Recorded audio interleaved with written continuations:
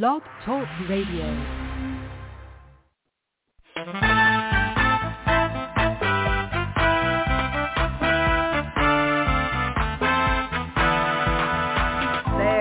Watchman on the wall, bringing forth the written word of God to one and all. Are you getting ready? Will you stand or will you fall? Listen to the watchman on the wall. Listen to the watchman on the wall. Listen to the watchman on the wall.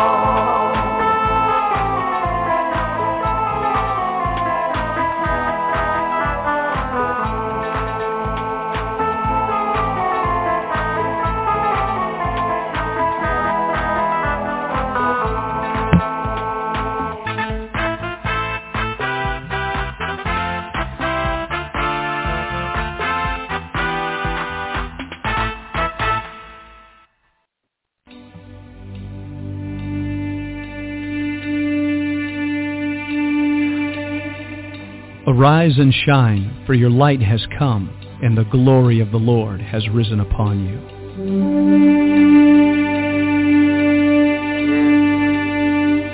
A new day has dawned. All over the earth, men and women are arising. It's time for the sons of God to awake.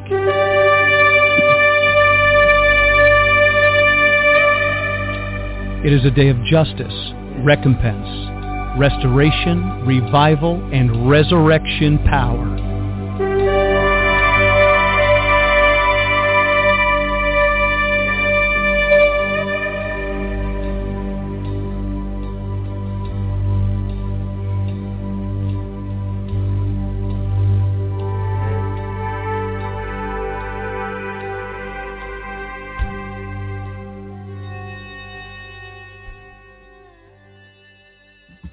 Good morning, ladies and gentlemen. This is Vincent Xavier, pastor of New Wine Ministries. Great to be with you today. Hope you're having a wonderful Wednesday. We call this Get Over the Hump Day, when we are a very busy day ahead of us and looking forward to everything that God's doing today. And I hope you are too. We have a wonderful gift.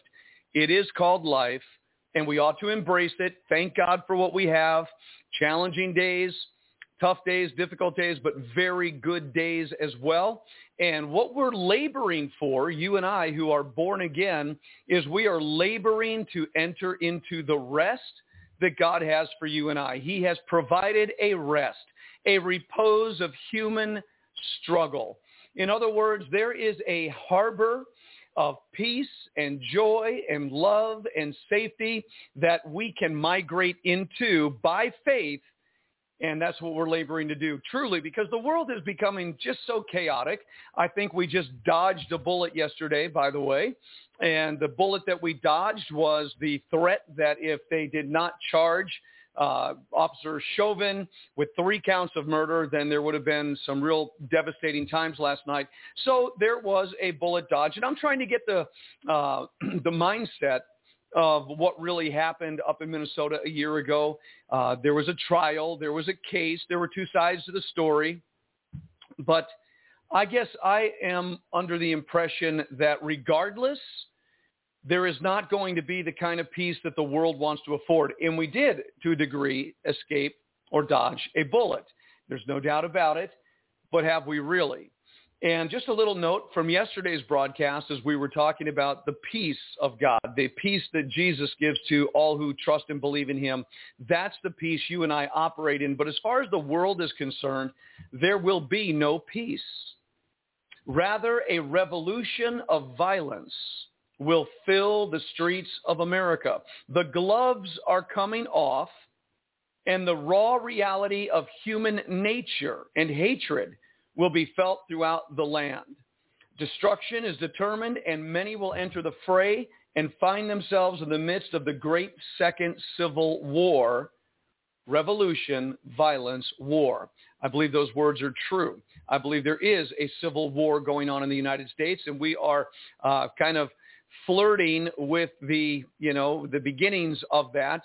And there have been many attempts to bring this into full-blown war, but we're not through yet, unfortunately. And this situation in Minnesota that just passed. Today, I guess, woke up this morning, a young lady a teenager was shot by police officers, and yet they're saying that case was a little bit different. So regardless of where things sit right now, remember, not as the world giveth. The world just gave everybody in America a day of rest, a peace, no violence, no burning, no, shooting, murdering, maiming like we saw for a year. No, because we got the verdict we wanted. And so maybe that was justice. Maybe that was, as many people are saying, not justice, but accountability. Regardless, that's where the world is. It's a powder keg. We're walking on eggshells, and a lot of people are, and there is that capitulation, that tolerance, that compromise, that spirit of fear that's running rampant in our society, and doing everything in his power to seep into the minds of God's kids as well. And so we keep maintaining that there is a peace that produces great joy that is moved out from the love of God. I truly believe that God loves everybody. I believe that God is love. So if you are love, how can you not love everybody, right? It's obvious. And it's never God that's being put on the judgment seat, and we are the jury. The human race is the jury about God, and we accuse God for different things, and we blame him, and he's the problem. He's the supremacist. God is the supreme God, and so today's environment would accuse him of being a supremacist, and he is a supremacist. He is God, but what is supreme about God is his love. And so his love is not to be put on trial. It's human nature. It's man's lovelessness and unwillingness to cooperate with God. It's his own rebellion, and it's his own angst, and it's his own negligence towards the Creator by worshiping and praising him for being who he really is. And this is the problem. It's always been the problem. It's not God. Who is on trial is the human race.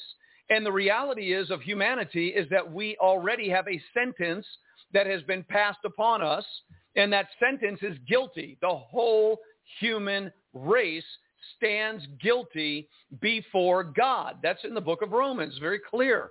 So if the whole human race stands guilty before God, well, how does God's love intervene in that kind of scenario? Well, God's love intervenes by sending his son, the son of his love, Yeshua, Jesus. God sends his son into this world to pay the sentence. The sentence is on humanity. It is transferred to Yeshua. He pays the price.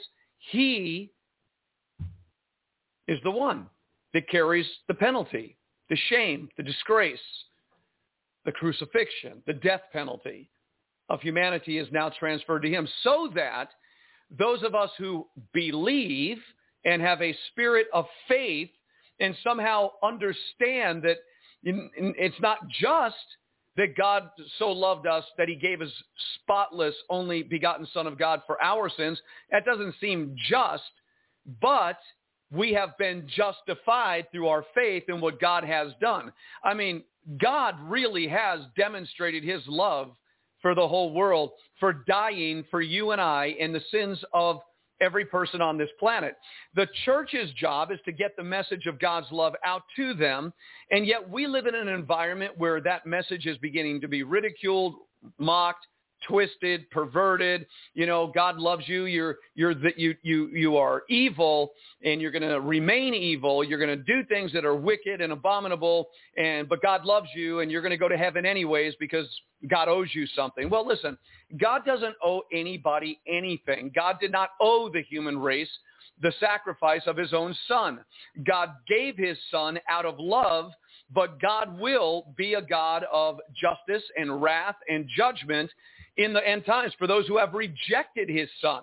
To turn to Buddha, to turn to any ism on the face of the earth and reject the knowledge of Jesus Christ is the most foolish thing any human being could ever do, because no other ism in the world can take the place of the love of God that was demonstrated in the death of Christ on the cross for the Jewish nation first and then to the ends of the earth. But not just the Jewish nation, but for all people past even unto Cain and Abel and Adam and Eve. The blood of Jesus, the work of Christ on the cross, all encompassing, and it's a love work. But for now, if you are going to show such love and determination, and you're going to allow such an act to take place, but now you have a generation, and it's been throughout the history of the church age, people just have rejected the knowledge of Christ. So God makes it very simple.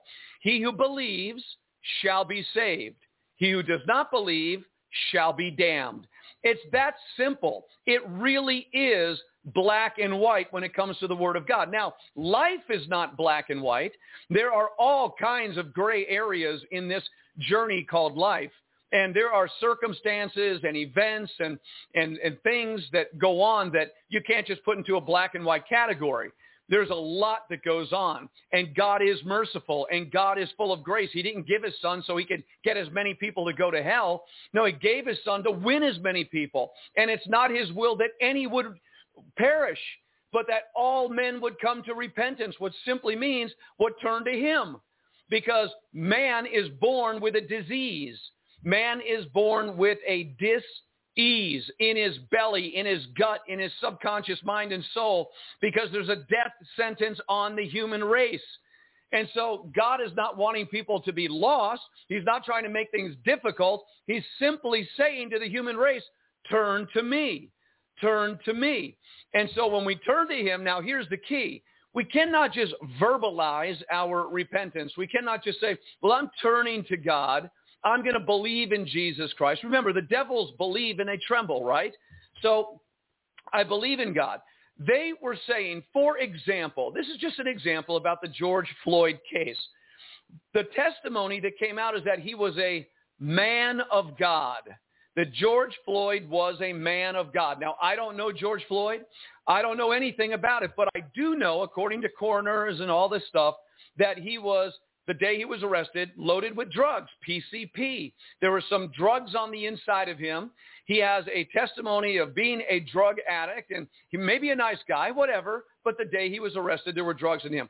So if that was a common theme in his life, and he was still involved in fornication or anything else, with his girlfriend or whatever, okay, this necessitates him not being a man of God. This means that he may be a man that said he believed in God, but he wasn't obeying God. He may have turned to God, but he didn't obey God. Well, his turning to God without obedience means nothing. And if we don't get that black and white reality, I don't care if you're white, red, yellow, black, green, brown, whatever.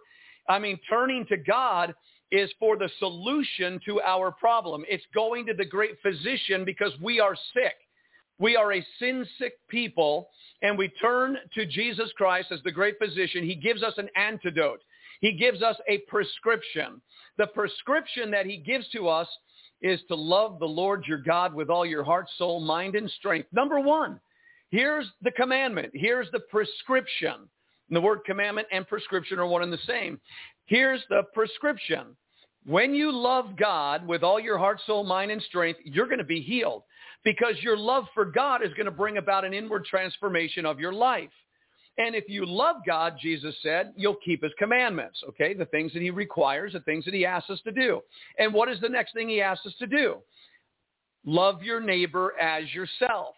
Love your neighbor as yourself. So if I love God, I'm not going to worship idols. If I love God, I'm going to do the things that God has spoken in his word, that I'm not going to take his name in vain. I'm not going to do anything contrary to loving God.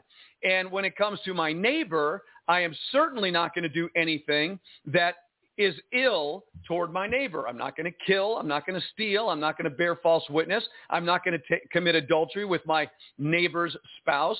I'm not going to do any of these things that are contrary to the simplicity of what God has required of us.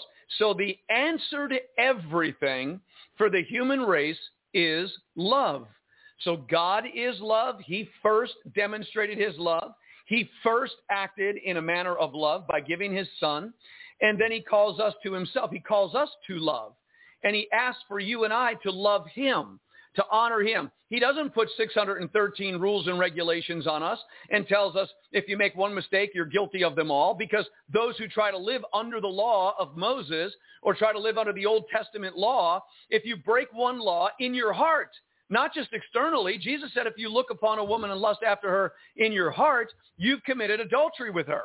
So you could try to keep all the external 613 parts of the law and the 10 commandments, but even if you kept the 10 commandments externally, you could still be breaking them inwardly in your heart. So what Christ has done for you and I is washed us clean from our sin, taken the sentence of guilt, shame, and condemnation away from us, filled us with the Holy Spirit to give us an ability to live the life that God chose for us. And when we live that life, asking the Holy Spirit to guide and direct us, now we're on the right pathway. Okay, so now we're walking in confidence and boldness. We're experiencing the joy of the Lord, the blessing of God. Every good and perfect gift comes from the Father of lights. I mean, we're walking and we're living with a eternal hope inside of our heart that if we die in our vapor here upon earth, in which life is a vapor, and if we expire today in our vapor, if we've been honoring the Lord and loving God, well, we know that we have eternal life. We know that our names are written in the Lamb's book of life. We have a future hope. We want to be salt. We want to preserve the values of God. We want to reveal them to the nations around us, whether it's in our neighborhood or at the store. Everywhere we go, be salt and light. It's such an easy thing. The only difference right now, and it's always been this way, but it's more escalated now, is that we are living at a time where the expiration date of man's glory on this earth in rebellion to God is come to an end. It's simply that we now believe and see and recognize very clearly that we may very well be the final generation on this earth.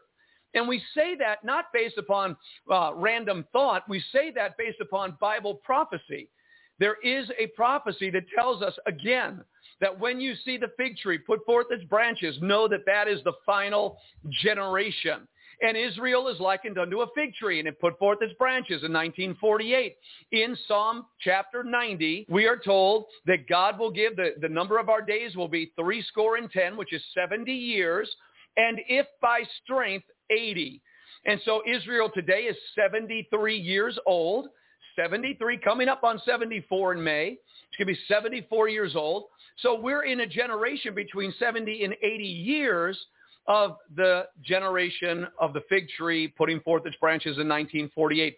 How miraculous was that a nation scattered for over 1,900 years is brought back together at the end of the ages, fulfilling Bible prophecy, along with Daniel's prophecy in Daniel chapter 12, two of them, that there would be an increase of knowledge or the exponential rise of technology, and people would be traveling all over the world. These are major prophetic themes that shout to us so that we're not just walking in blind faith. Oh, they said that before. You know what 2 Peter chapter 3 says?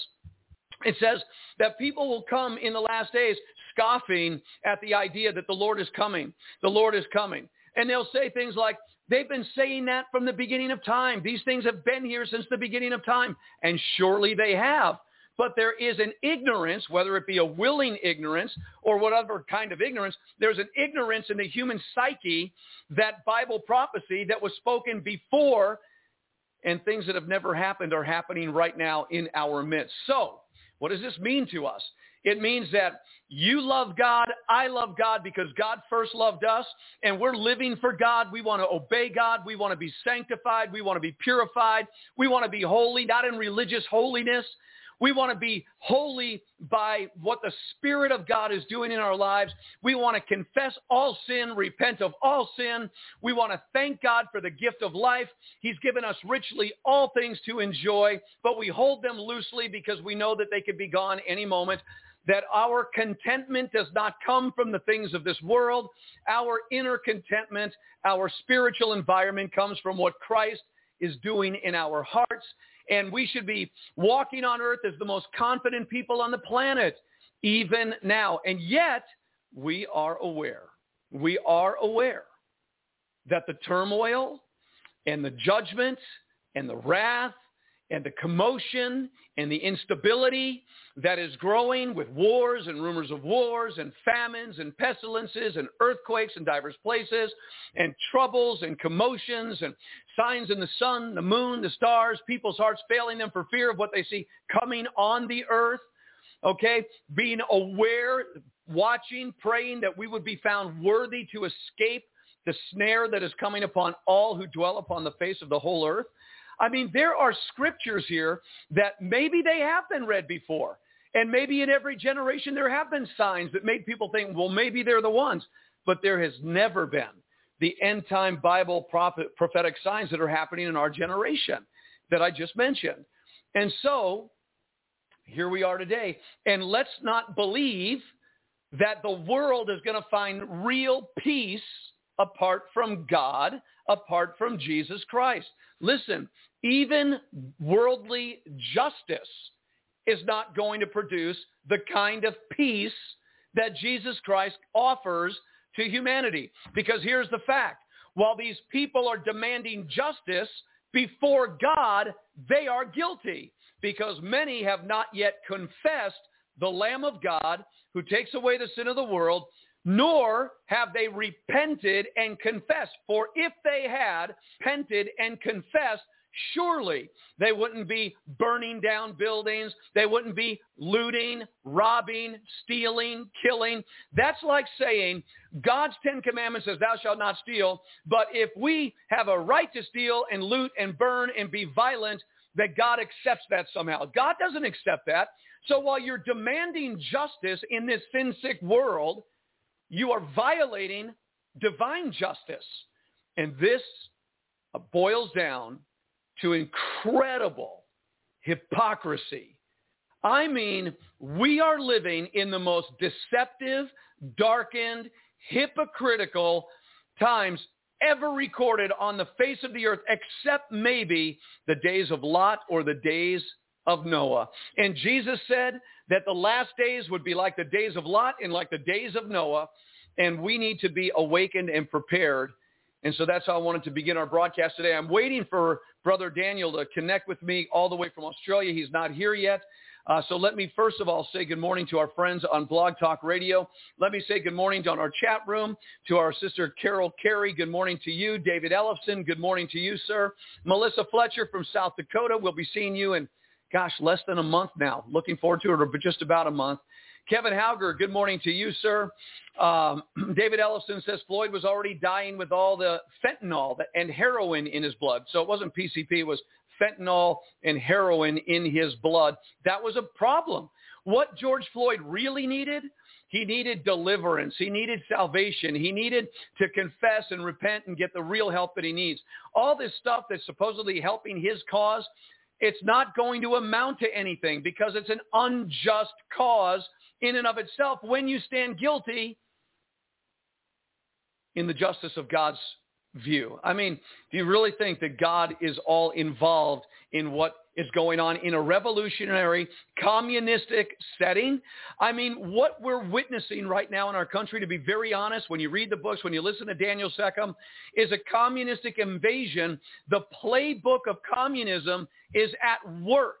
It is at work in our nation, and it's working because the news media and all this daily saturation, the daily drip, our symbolic heroin drip that keeps the masses kind of at ease and appeased. All right, well, this playbook of communism is exactly what's happening, but they're putting a religious tone on it to make people feel like it's the right thing. But I'm telling you, before a holy God, where there are people calling for justice when they themselves are unjust before God in his standard of what things mean, it's going nowhere. So again, I think he was right. Dave Elvison says before he got out of the patrol car. Right. Cindy Massman this morning. Good morning to our sister Cindy. God bless you. And to all the bus drivers out there today that are driving buses in Northwest Arkansas. I see Brenda Torville is with us today. Good morning, Pastor Vincent. Good morning, Brenda. Carol Carey says we live in a time where evil is called good and good is called evil. We know that. We believe that. We're going to talk about it here in just a moment. And then Terry Shannon is with us today. Good morning, Brenda and Vincent and all other guests. Good morning, Brother Terry.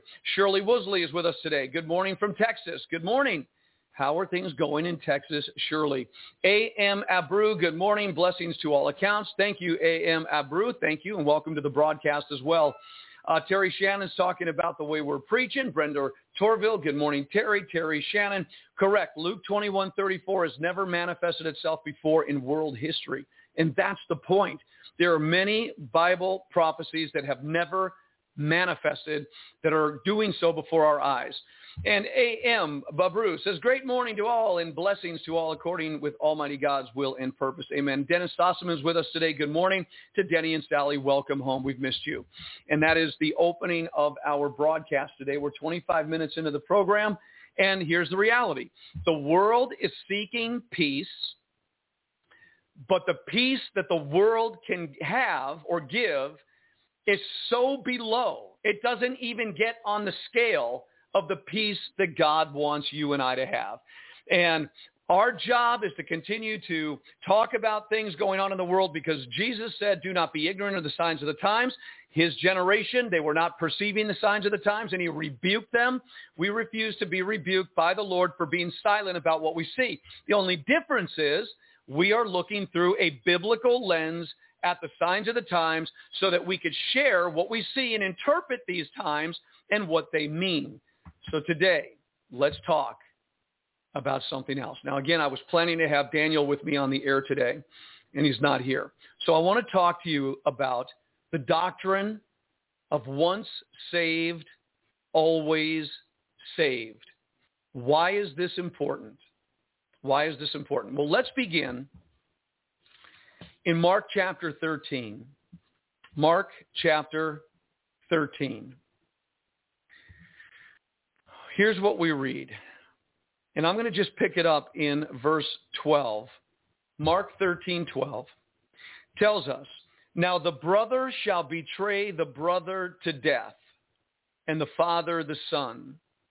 And children shall rise up against their parents, and shall cause them to be put to death. And you shall be hated of all nations or men for my name's sake, but he that shall endure to the end, the same shall be saved. Let's go to Matthew chapter 24, and let's look at this word here.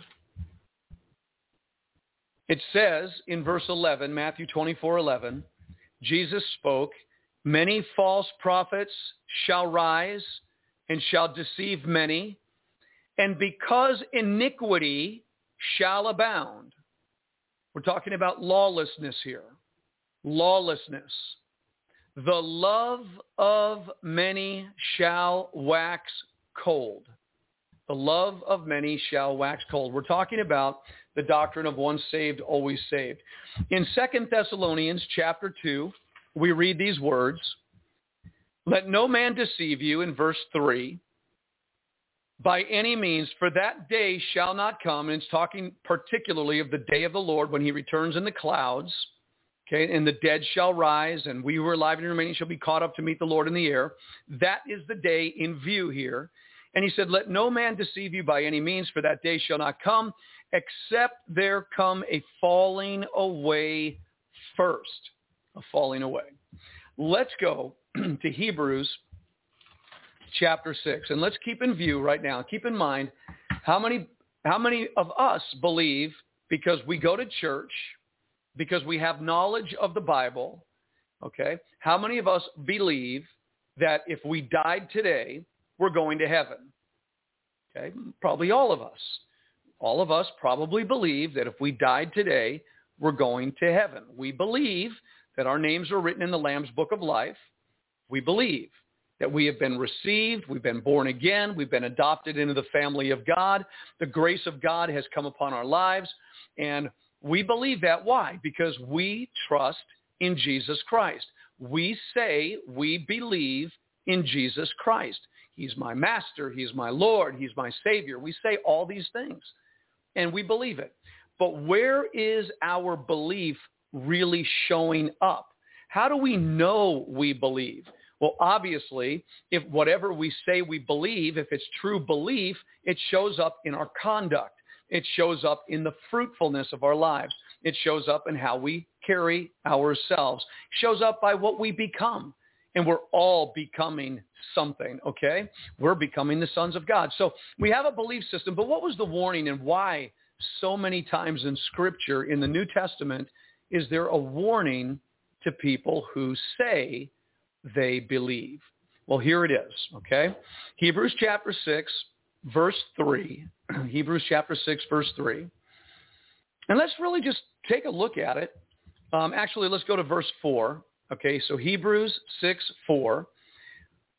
This is about your soul right now, okay? This is about your eternal soul. Don't you think you should spend some time and evaluate what we're about to say? I need to doubly look at it, okay? I'm looking in the mirror at myself as well, and you need to do the same thing. You need to let this word penetrate your heart. You have to allow this to happen. For it is impossible. So there, right off the bat, there's something impossible. What is it? It is impossible for those who were once enlightened. What does it mean to be enlightened?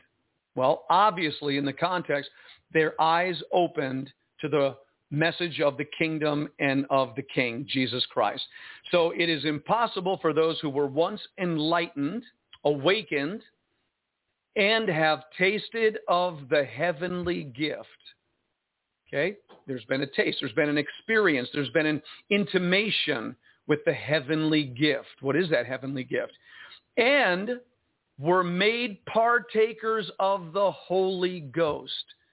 How many of you know that you cannot be a partaker of the Holy Ghost without believing in Jesus Christ and being baptized in the Holy Spirit? So there are people that have been enlightened to the reality of the kingdom of God in Jesus Christ. They have tasted of the heavenly gift. They were made partakers of the Holy Ghost and have tasted the good word of God. So they knew the word of God. They've tasted the word of God. They have been partakers of the Holy Spirit. They are recipients of the heavenly gift. All these things, they were enlightened. They know the truth. The light came on. If they, okay, and also by the word, not only have they tasted the good word of God and the powers of the world to come, that's when you walk in the power of the Spirit, you know that you have authority over demons, you know that you have authority over weather, over death, over sickness, that by the power of the Holy Spirit at work in you, you could see these things accomplished, okay? So they were participating in all these things. Would you say that an individual that has been enlightened, who has tasted of the heavenly gift, who has made a partaker of the Holy Ghost, who has tasted the good word of God and the powers of the world to come, would you say that person was saved? I would. I would absolutely say that person was saved. But there's something impossible concerning this person. And here's what it says. It is impossible now in verse 6, if they shall fall away, to renew them again unto repentance, seeing they crucify to themselves the Son of God afresh and put him to an open shame. So the writer of Hebrews, writing to Hebrew believers, okay, they were being tempted to go back to Judaism and to deny Christ. They had come to a place under the gospel administration in the beginning of the church age. They have received the Holy Spirit. They saw the power of God. They were partaking of the gifts of the Spirit. The Word of God was rich within them, the Word of Christ, who gave the New Testament instructions, and all these incredible things were happening. But because of pressure from the unbelieving Jewish community, they were beginning to turn away. They were falling away. And what the writer was saying, that if you fall away, it's impossible to renew you unto repentance again. Well, you say, thank God that was written to those Hebrew Christians. Well, wait a second. It's written to all who believe. So there is a reality of believing, participating, experiencing, and there is a falling away. And then in Thessalonians, we just read that before Jesus comes, there will be a falling away. that's going to take place, an apostasy, a defection, or a departure from the truth. How is that going to happen? The love of many is going to wax cold. Why? Because they're going to be hated of all nations. Why? Because the world is becoming a place where anything that is of God, anything is of Jesus Christ, anything that is of the true Holy Spirit. And I know there are counterfeit gods and counterfeit Jesuses and counterfeit gospels and counterfeit spirits. I mean, that's clear. The Bible says that. But the true God, the true Christ, the true Spirit, the true gospel will have no place in this world. And so we will be hated of all nations for his name's sake. And people will begin to betray one another. They will be offended at one another. And this is going to be the environment in the last days. Jesus spoke about the end of time. So the falling away is going to happen. And it's going to happen among people that once believed, that once walked in love, that once walked in integrity and faithfulness, that once walked with the power of God to preach the gospel, the power of God to heal the sick and raise the dead and all the gifts. But if we're not paying attention, we could be deceived by the gifts. In other words, if we're resting on the fact that I could pray up a storm, cast out a demon, lay hands on the sick and watch them recover, and because I can do those things, I'm going to heaven, this is short-sighted. Because we know, well, let's read it in Matthew chapter 7. Here's what we read. Not everyone, and I'm in Matthew 7:21, Jesus said, not everyone that says unto me, Lord, Lord, shall enter into the kingdom of heaven, but he that doeth the will of my Father. So the only people that are going to enter into the kingdom of heaven are they who do the will of his Father, which is in heaven. Many will say to me in that day, Lord, Lord, have we not prophesied in your name? And in your name have cast out devils? And in your name done many wonderful works? And then will I profess unto them, I never knew you. Depart from me, ye that work iniquity. Wrap your mind around that for a moment. You today, I today, on this beautiful, peaceful day in America, on planet Earth, we're not considering that we have fallen away, that, we're somehow not in the right place. We all believe we're saved. But here's what Jesus is teaching. He's saying that the environment is going to change. He's saying that pressure is going to be applied from every direction, and it's going to be very satanic pressure. And it's going to hit every individual that has not honored the Lord to the degree that they would be in a preserved place. You know that there are preserved places in the book of Revelation, one of the churches, Philadelphia, that they would be kept from the hour of temptation that would come upon the whole earth because of their conduct and their love. There are those that are going into the wilderness in Revelation chapter 12. There are 144,000 that are sealed that won't be touched by the tribulation.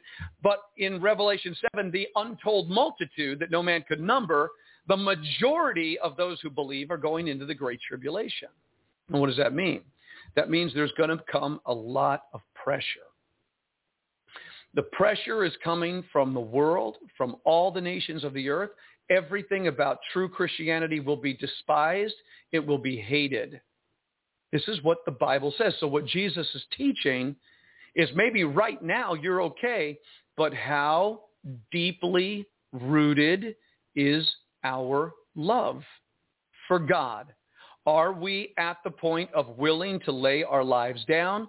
Are we easily offended when people do us wrong? This is where we search our hearts. Do we have rejection issues with people still? Are there raw areas that have not yet been submitted to the sanctification process of the Holy Spirit in our soul? Are there broken, fragmented parts yet undealt with? These are going to create the vulnerabilities. unforgiveness, bitterness, resentment. I mean, we read the story of Jacob and Esau, how God loved Jacob, but he hated Esau. Why did he hate Esau? Because Esau had the birthright, but he sold his birthright for a pot of beans, and his compromise began, and it ended in an inability to find repentance. An inability. For example, here in Hebrews, we read these words in chapter 12, Hebrews chapter 12. It says this.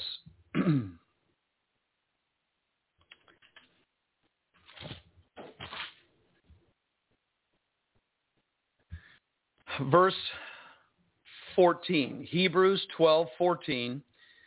Here's the instruction. Listen to this from yesterday's broadcast. Follow peace with all men and holiness, without which no man shall see the Lord. Without holiness, no man will see the Lord. Looking diligently. Now here's an instruction for you and I. Looking diligently, lest any man fail, or any person fail of the grace of God. You're telling me the grace of God, we could fail it? We could miss it? He said, look diligently, lest any man fail of the grace of God, lest any root of bitterness. Watch out now.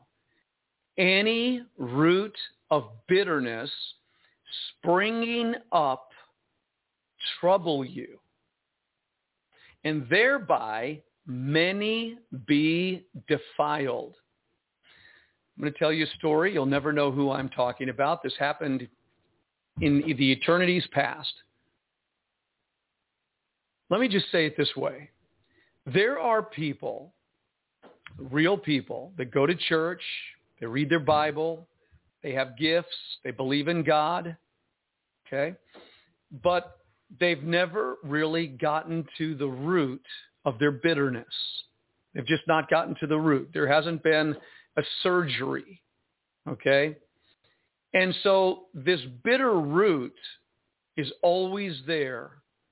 And at the most inopportune times, that root manifests the bitterness. And it cuts off the purposes of God in their life. This is just a reality. Okay, you may have seen that in someone's life before, where their bitterness literally drags them away from what God's intended purpose for them is, which is a very good thing. But this bitterness springing up trouble you, and thereby many be defiled. Now listen to what he says here. Okay, so I'm a believer, but I'm defiled. Now it doesn't end there. Verse 16 says, lest there be any fornicator or profane person as Esau, who for one morsel of meat sold his birthright. For you know how that afterward, when he would have inherited the blessing, he was rejected, for he found no place of repentance, though he sought it carefully with tears. What happens when you can't find repentance? Is there salvation? No, there's no salvation. You see, there is a godly sorrow and there is a worldly sorrow. And I believe it's in 1 Corinthians chapter 8. Could be right or wrong about this. So I want to read it because Paul was dealing with the church of Corinth about a lot of issues. And one of the issues was about this godly sorrow that he wrote to them. And I'm pretty sure it's 2 Corinthians chapter 8. So it says this. In 2 Corinthians chapter 8, Paul is speaking to the church. There were some real big issues going on in the church. So let me just pick it up in verse 8, I guess. Now let's go to verse 10. Let's go to verse 10. I want to make sure I'm in the right place here. Let's make sure we're in the right spot.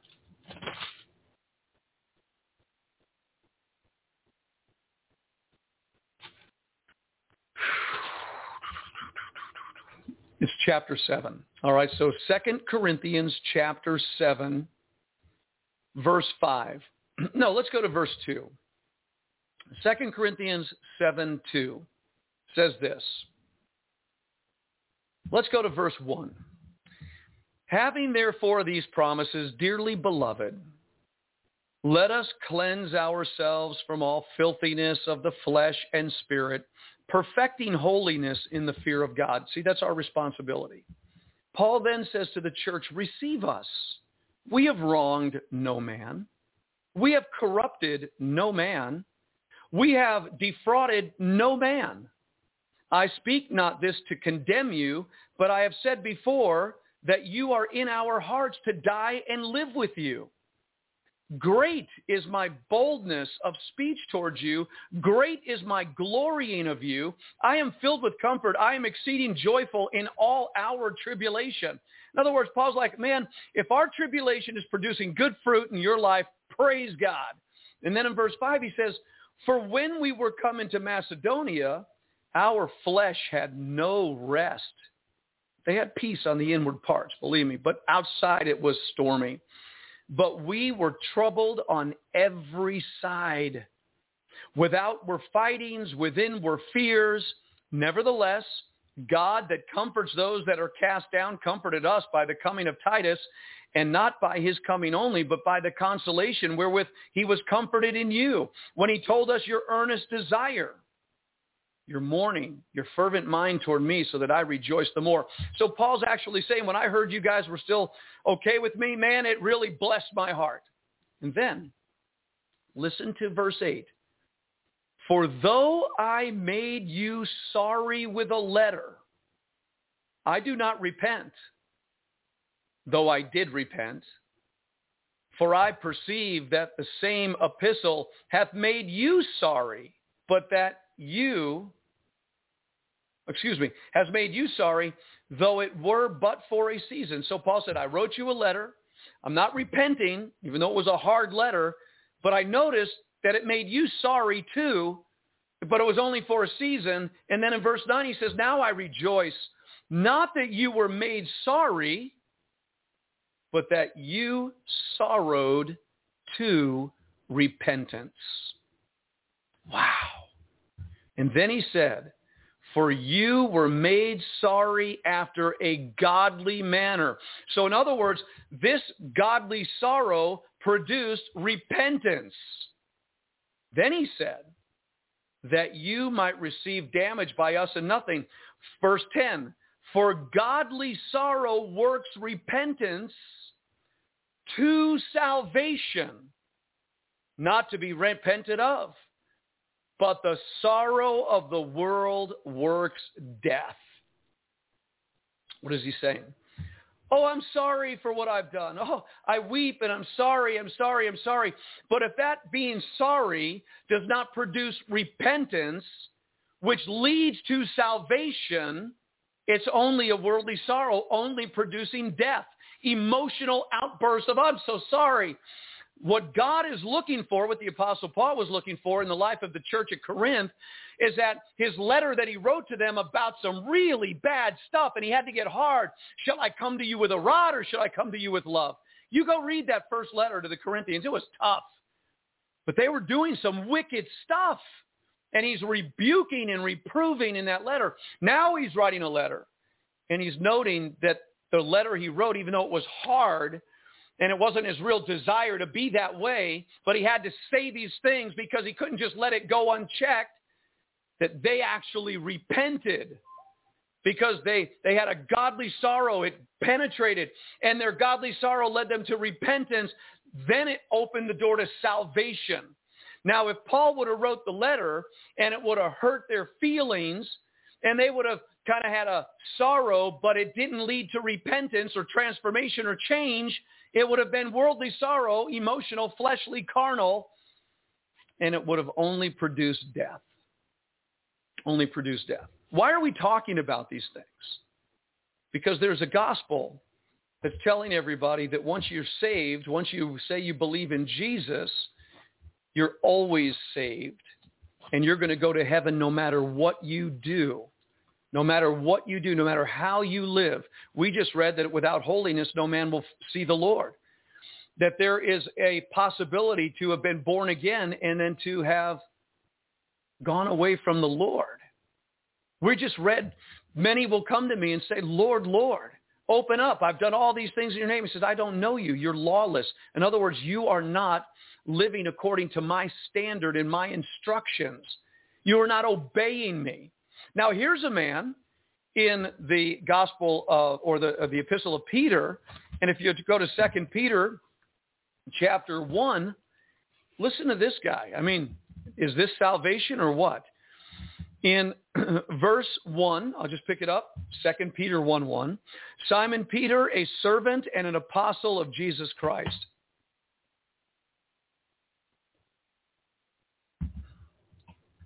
To them that have obtained like precious faith with us through the righteousness of God and our Savior Jesus Christ. So here's who he's writing to.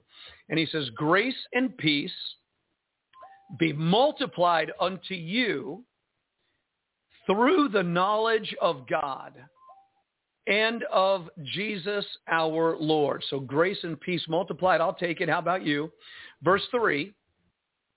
According as his divine power has given unto us all things that pertain unto life and godliness. So every resource that God has given you and I pertains to life and godliness. Through, here's how it came, he's given us all things that pertain to life and godliness through the knowledge of him that has called us to glory and virtue.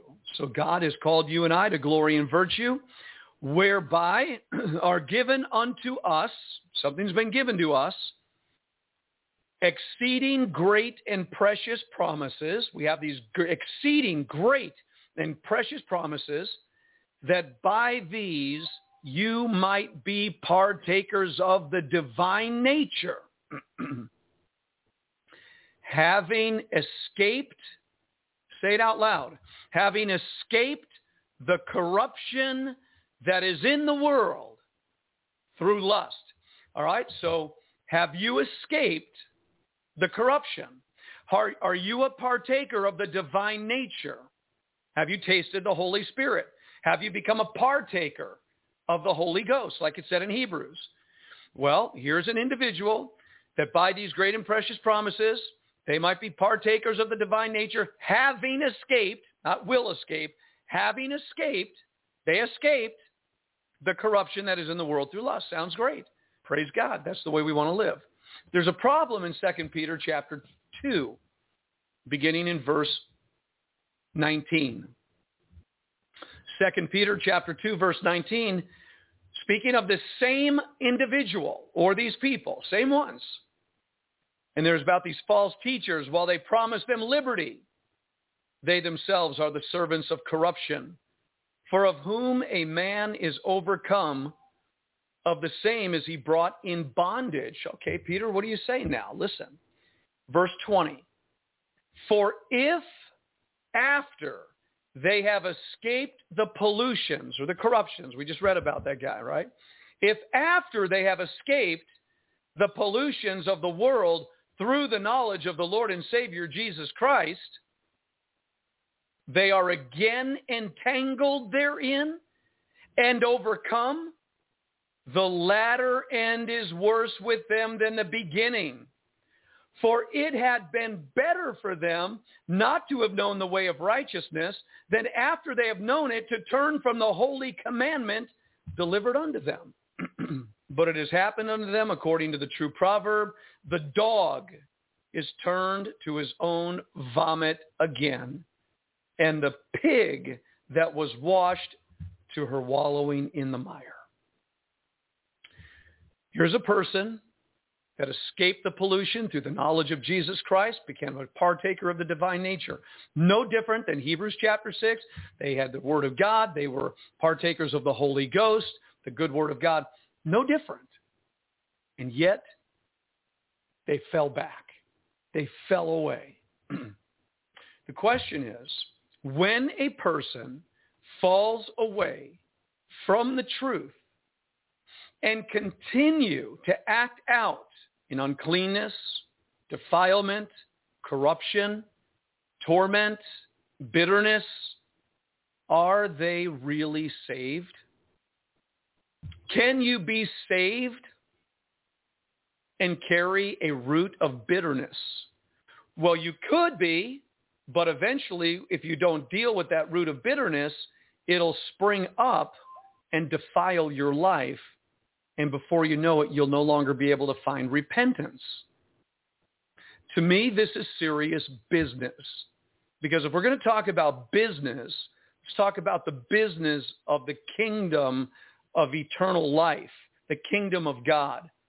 Your soul, my soul, to God is the most important business on this planet. And just because we go to church, we have position in church, I happen to believe that there are those that have operated in the gifts of God from apostle, prophet, evangelist, pastor, teacher. They've walked in the miracle working power gifts. They've prophesied. They've spoken in tongues. They've laid hands on the sick.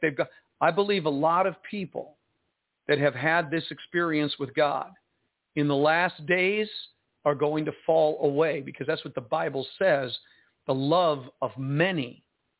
To me, it doesn't matter if you've never been named before, nobody knows your name, you're just a quiet individual somewhere in the world, you love Jesus, but pressure begins to hit for some reason, people are going to fall away. Now, God doesn't want anybody to perish. 2 Peter chapter 3. It is not his will that any should perish.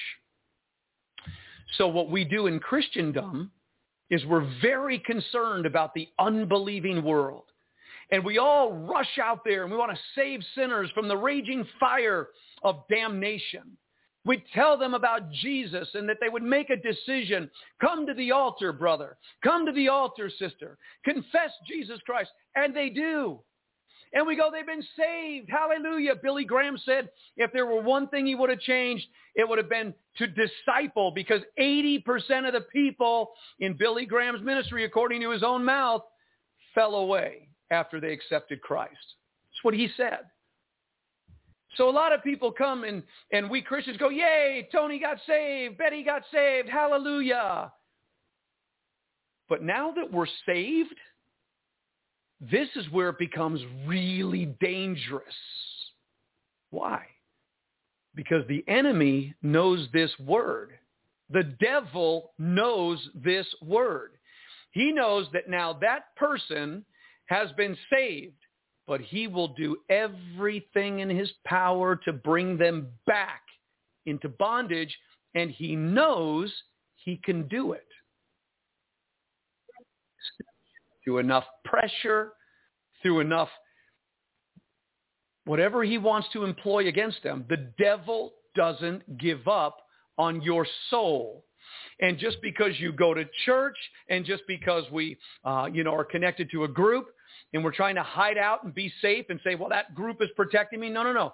This salvation must be centered in Jesus Christ alone. There cannot be a sense of, well, I belong to a really cool church and therefore I'm going to be okay. No. Your relationship to your Father in heaven through his Son, Jesus Christ, and the baptism of the Holy Spirit is what you've got to lean on.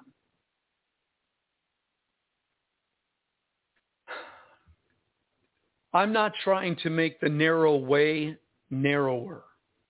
I'm honestly not, man. I love God's grace, and I love the reality that he expands David said he enlarged my feet beneath me. I mean, I've got lots of room to journey and love the Lord. And, I know that God's merciful. And if I sin, I can confess my sin. And he's faithful and just to forgive me my sin and cleanse me of all unrighteousness. And I want to be cleansed. Okay. The salvation is awesome. The joy of our salvation is ridiculously powerful. But do I subject my soul in this hostile world against God to powers, to temptations, to willful sin? Do I neglect, like it says in Hebrews? Let me read Hebrews chapter 2, please. Hebrews chapter 2 says it this way.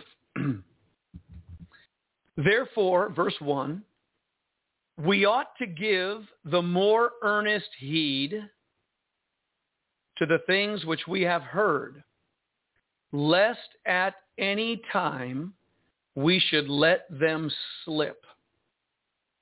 For if the word spoken by angels was steadfast, and every transgression and disobedience received a just recompense of reward under the Old Testament, how shall we in the New Testament escape if we neglect so great salvation?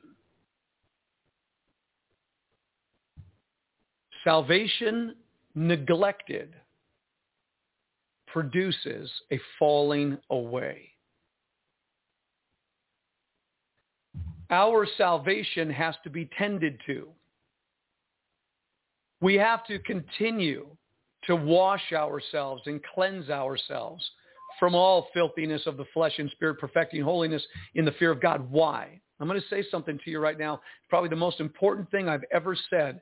And it came up in a Bible study last night, and I heard it, and I repeated it, and I'm getting it now a third time. Salvation.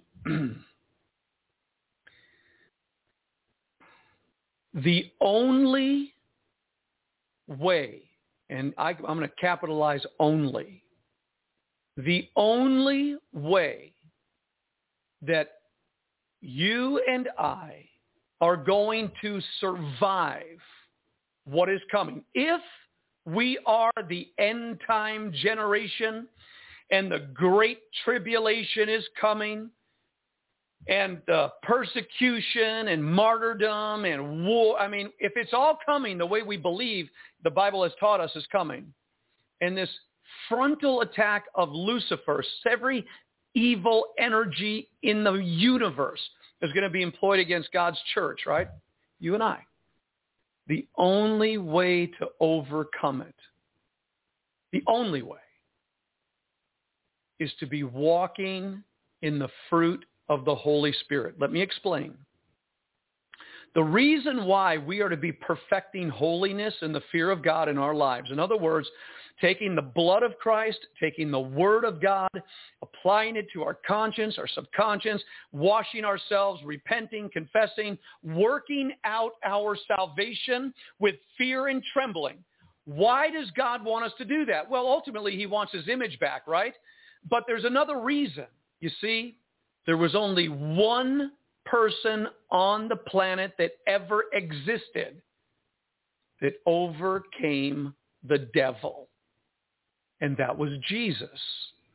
And the reason why Jesus overcame the devil is because he walked in the Spirit. He walked as a new creation. He is the firstborn of a new species or new kind of man. That's why when you and I are born again into Christ, we're to take on his nature.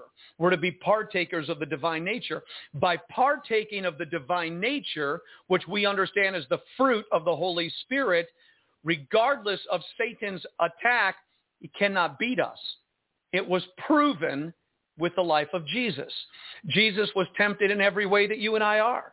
He was assaulted by the devil. He was tempted. He was attacked. He was brought to the cross. I mean, his whole life was about surrendering, giving up, but he didn't because he walked by the Spirit. So, if there's uncleanness in you, uncleanness in me. Maybe that uncleanness is unforgiveness. Maybe it's fear. Maybe it's phobias we've never dealt with. Maybe it's critical thinking, suspicion, paranoia. Maybe it's depression. Maybe it's jealousy. Maybe it's pride. Maybe it's lust. Maybe it's all kinds of stuff. Maybe there's some area that we just fluff off and say, oh, that's just human nature. That's just my flesh. That's just carnal thinking. Remember, if we think out of the carnal mind, you shall die.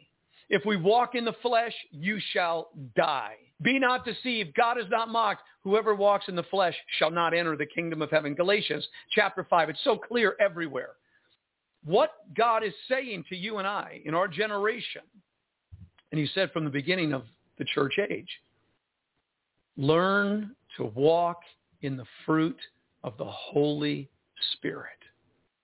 Because if you are walking in love, in joy, in peace, let's go ahead and read it one more time. But remember, don't neglect your salvation here. Now, Galatians, Paul just says it this way, and it's something we should hear again and again. And it's a very powerful statement.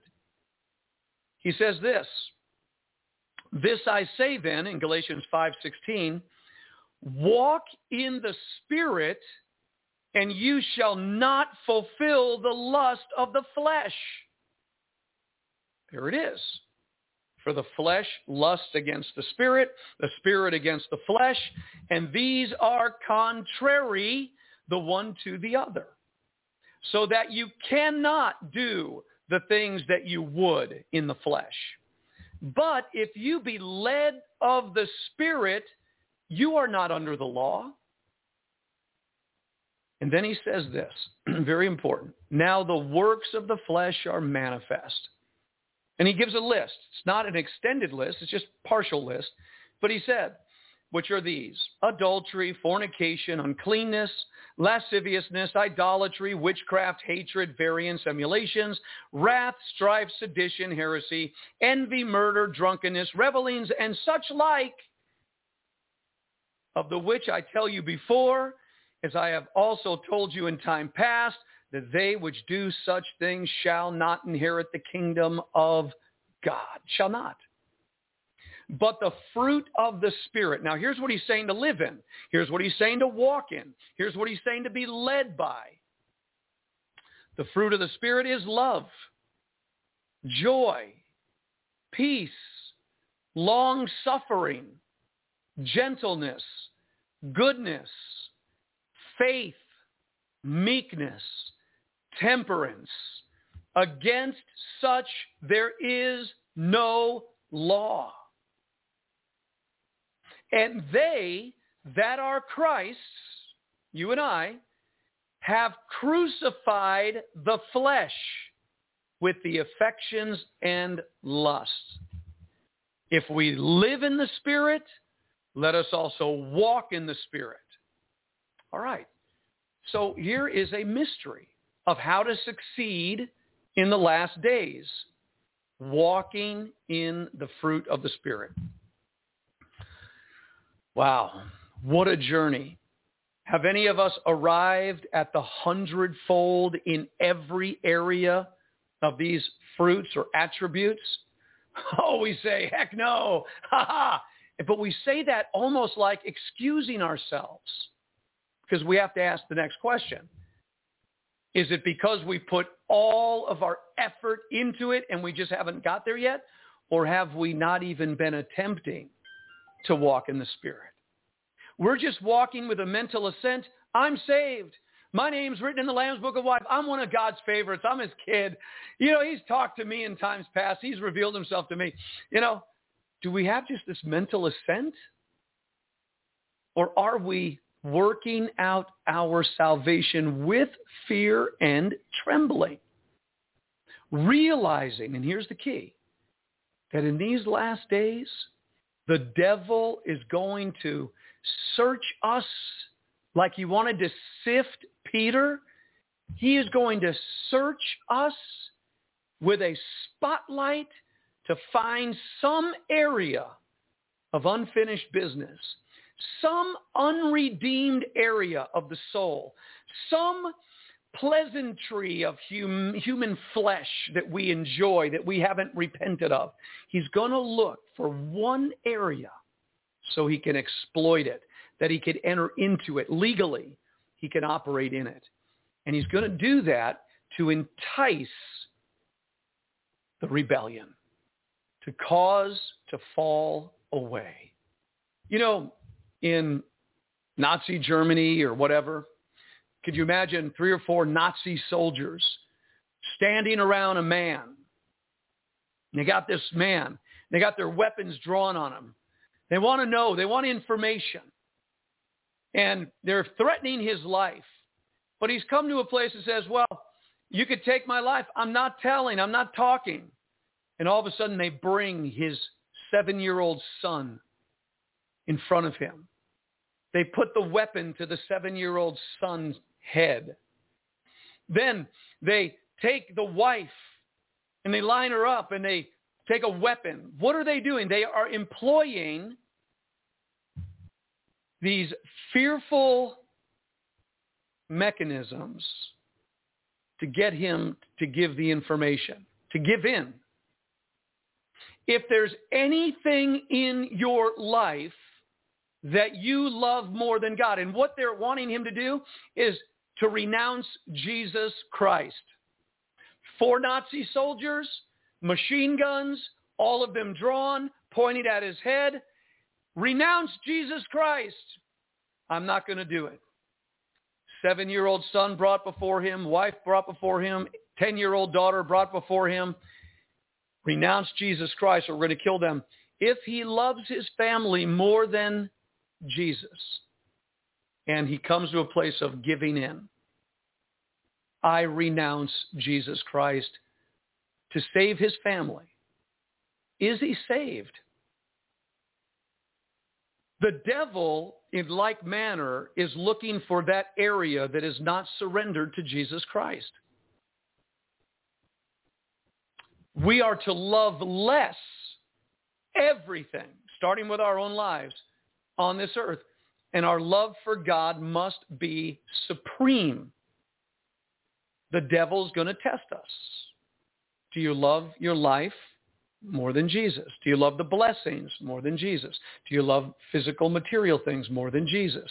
Is Jesus just your genie in your pocket that you take him out when you need him to help you live a better life in the here and now? You see, this is reality. And this is what saints of God have had to endure since the beginning of the church age.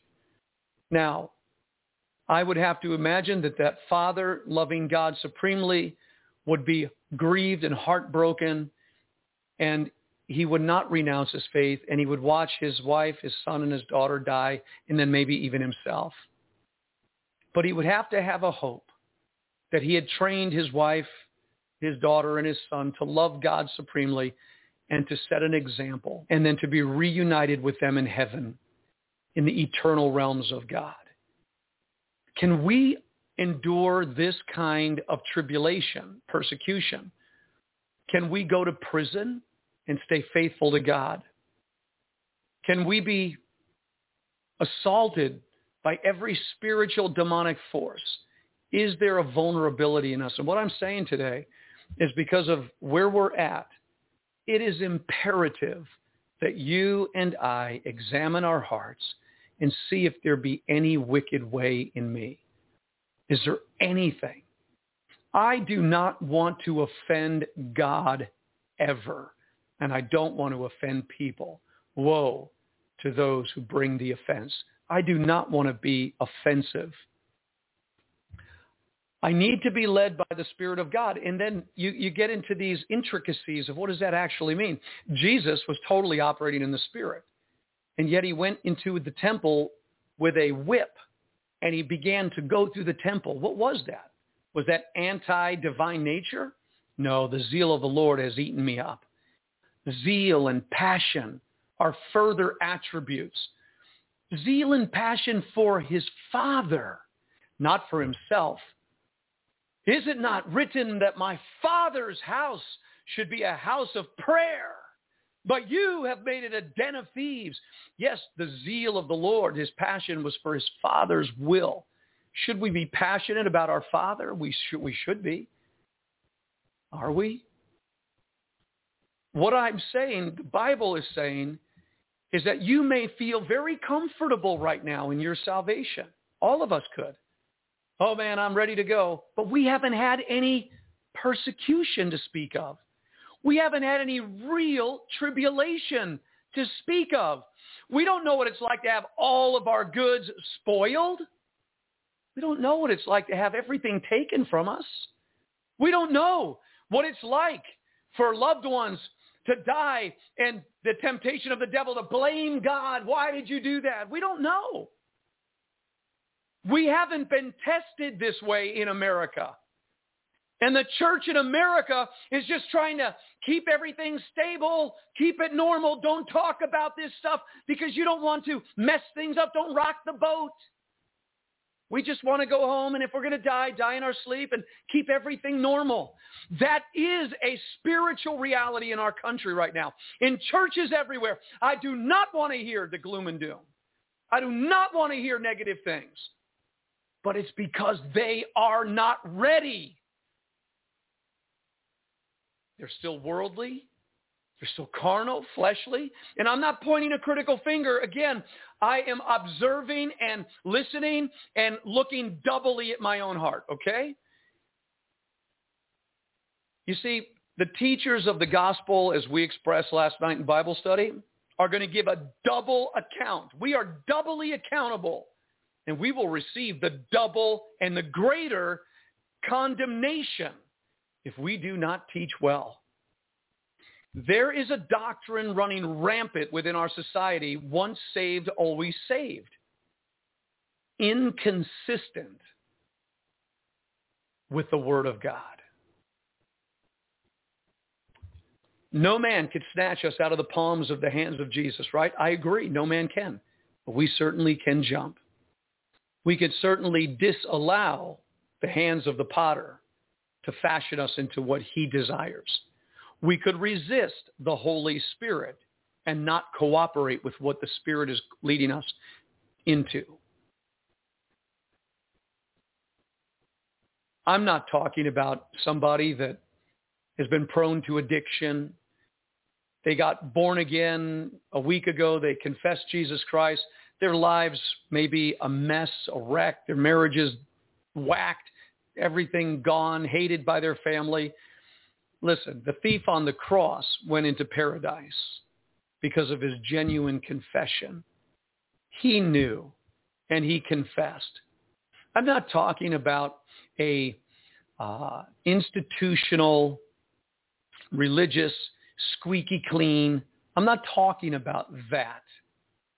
I'm talking about the raw, genuine condition of the heart. Your life may be a wreck. You may be, Paul the Apostle said, man, I'm in conflict. He said, my heart was burning. I was in all these conditions. We had fear within, fear without. We had troubles everywhere. I mean, the reality of life was hitting him, as it will you and I. But internally, he held on to Jesus. Internally, he found the joy. He found the peace. He kept his love for God. The Holy Spirit was still in him. In the greatest storms of life, this is what we must have. And how do we have this? Well, you and I who claim to be born again must already admit that we already have Christ in us, and the Holy Spirit of God is in us. So what we need to do now by faith, knowing that he's in us if we're really saved, is tap into the relationship. Crying out to God, spending time with God. What are you after, God? What are you after? We spend nights awake. What are you after? What do you want? I don't get it. I don't understand it. What have I done that has shaken the level of peace? You know, when peace is, you got to ask, well, what did I do? It's constant examination. Constant working out. You say, well, man, that's just too, I don't want to spend my life doing that. Why not? That is life, because every time we're walking in obedience and being led by the Spirit, life is exponentially awesome. And this is what we want. And then when we have to face the music of the world and the devil and all of that stuff, man, I'm not budging. That's where it has to go. That's where it has to go. Are you saved?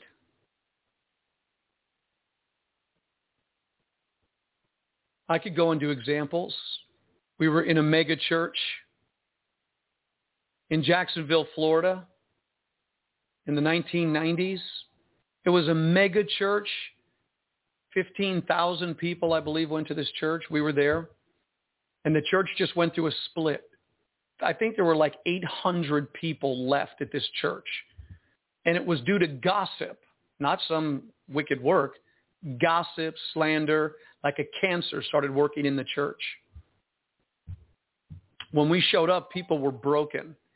We had an RV, and Patricia, every single day, person after person were coming into that RV getting deliverance, healing, restoration. I was preaching the word of God. We were in this meeting. We met the guy that ran the camera.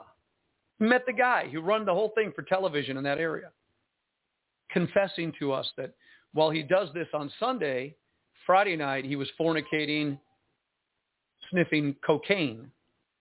And he said, nobody ever asked me. They just keep telling me how saved I am because I believe in Jesus. People are watching pornography. People are watching filthy movies. People are having abortions. People are committing sensual acts, unholy, abominable acts of homosexuality in the church, watching homosexual pornography. People are not restraining their lust. People have hate in their heart towards other members of the body of Christ. Anger. Pride runs rampant in the house of God. The green-eyed monster of jealousy and envy. And yet all they hear from the pastor they never really talk to because he's a CEO of a big business, all they keep hearing is, you're saved by grace. The biggest smile on their faces, you're saved by grace. You're going to heaven, not even knowing how their congregation is living. What a rude awakening awaits. And who's going to stand in the greater condemnation? The people that spoke those words to them. Did not hold them accountable. Did not speak the truth in love. Did not encourage and exhort to holiness, to righteousness, with the unique, wonderful personalities that we all have to integrate and spend time with, enjoy and laughter and fun. And to me, it's very serious business. I know one thing. I don't want to go to hell. I don't want to wake up and say, Lord, Lord, and say, Vince, I don't know you. I've never been intimate with you in the spirit. You didn't relate to me. You didn't intimate me and one with me. You didn't union with me. You carried your emotions. You walked in flesh. You walked in feelings. You walked in ideas and concepts, but you did not obey my words. I don't want to hear that. I want to live with a heart of repentance. I want to live with it. I want my conscience to be so shocked by the smallest thing that I do that would offend God or anybody else. And if my conscience tells me that I'm doing something wrong, my conscience, if my conscience tells me I'm doing something against God or someone else, I want to have such quick repentance. And if there's something that I'm blindsided by that I don't see, then I need to have people speaking into my life. I need them to tell me what I do not know. I need them to show me what I do not see. I need this.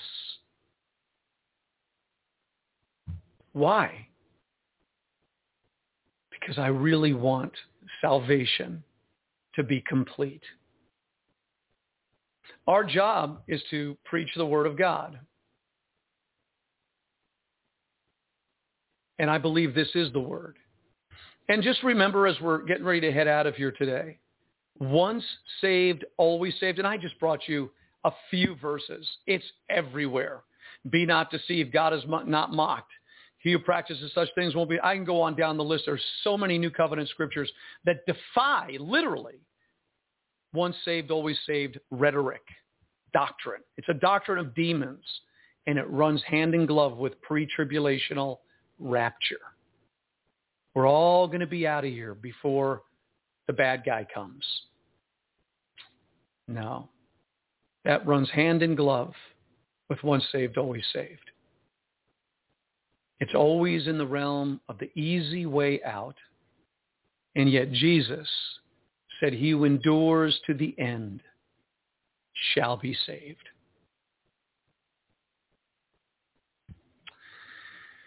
All right, that's it. Robin Jones says, Pastor, thank you. I'm praying for a pastor like you to come into my church. We lost our pastor in March. We need a man to talk about these things and reach out to the men in our church. All right, Robin, I'm available. Patricia and I will come to your church. We'll speak if anybody wants us to be there. Just give us a call. We'll be there.